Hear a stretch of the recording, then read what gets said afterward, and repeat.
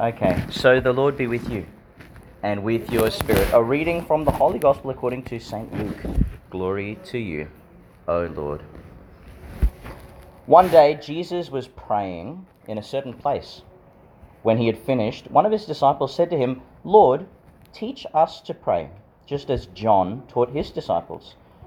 Jesus said to them, "When you pray, say this: Father, may your holy name be honored. May your kingdom come. Give us day by day the food we need. Forgive us our sins, for we forgive everyone who does us wrong. And do not bring us to hard testing." The Gospel of the Lord. Praise to you, Lord Jesus Christ. Now let's all be seated, hey? Good.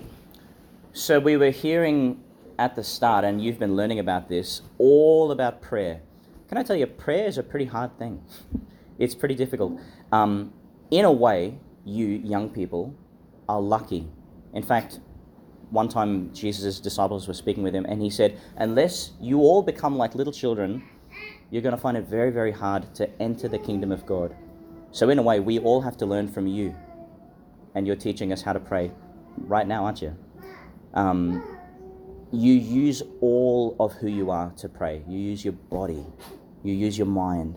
You use whatever you have at your disposal. Look at these beautiful candles and images and little musical things. Everything helps us focus on God. And where is God, by the way? Where do you think God is? There can be lots of answers to this, but I'm interested. Out there? Where? Like the brightness of the sun? Yeah, that's good. Up heaven. Yeah, up in heaven, yeah. We're up in the sky. Yeah, okay. Were you going to say something? And we're in heaven. Okay. What was this girl going to say? That's okay. If you think of it, you tell us, eh? And over here, was your hand up? Whatever your name is. Is your hand up? Yeah, what are you thinking? In the sea. Wow. Good. Why not? Yeah. You don't know. You know what? That's also right. Because God is different to us. You know, God is, if you said, where's Father Ashman? It's like he's seated in this chair. Where's God? Well, he's kind of everywhere, including here. Is he in my way? No. Am I in his way? No. God is with us wherever we are. And there's always room for God. And there's always room for you with God. It's a beautiful, beautiful thing. God is everywhere. That prayer that Jesus taught, someone said, our Father who is in heaven. And it's true, God is in heaven. In fact, and get this in your minds, to be with God is to be in heaven. I'll say that again, but think about that. To be with God is to be in heaven. Does that make sense? Yeah. That means that heaven isn't just somewhere you go when you die. We're meant to live with God now.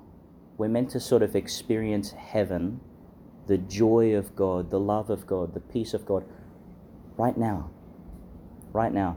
How do we do that? We speak with him. We spend time with him. Just like he speaks with us. He spends time with us. It's beautiful. A lot of prayer is learning how to listen. And you know what's hard? This world is really noisy.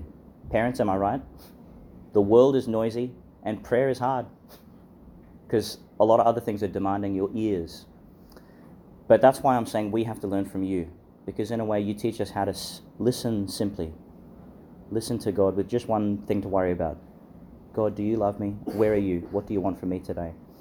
Very, very simple. And God provides for us, hey? So let's maybe just close our eyes for a brief moment.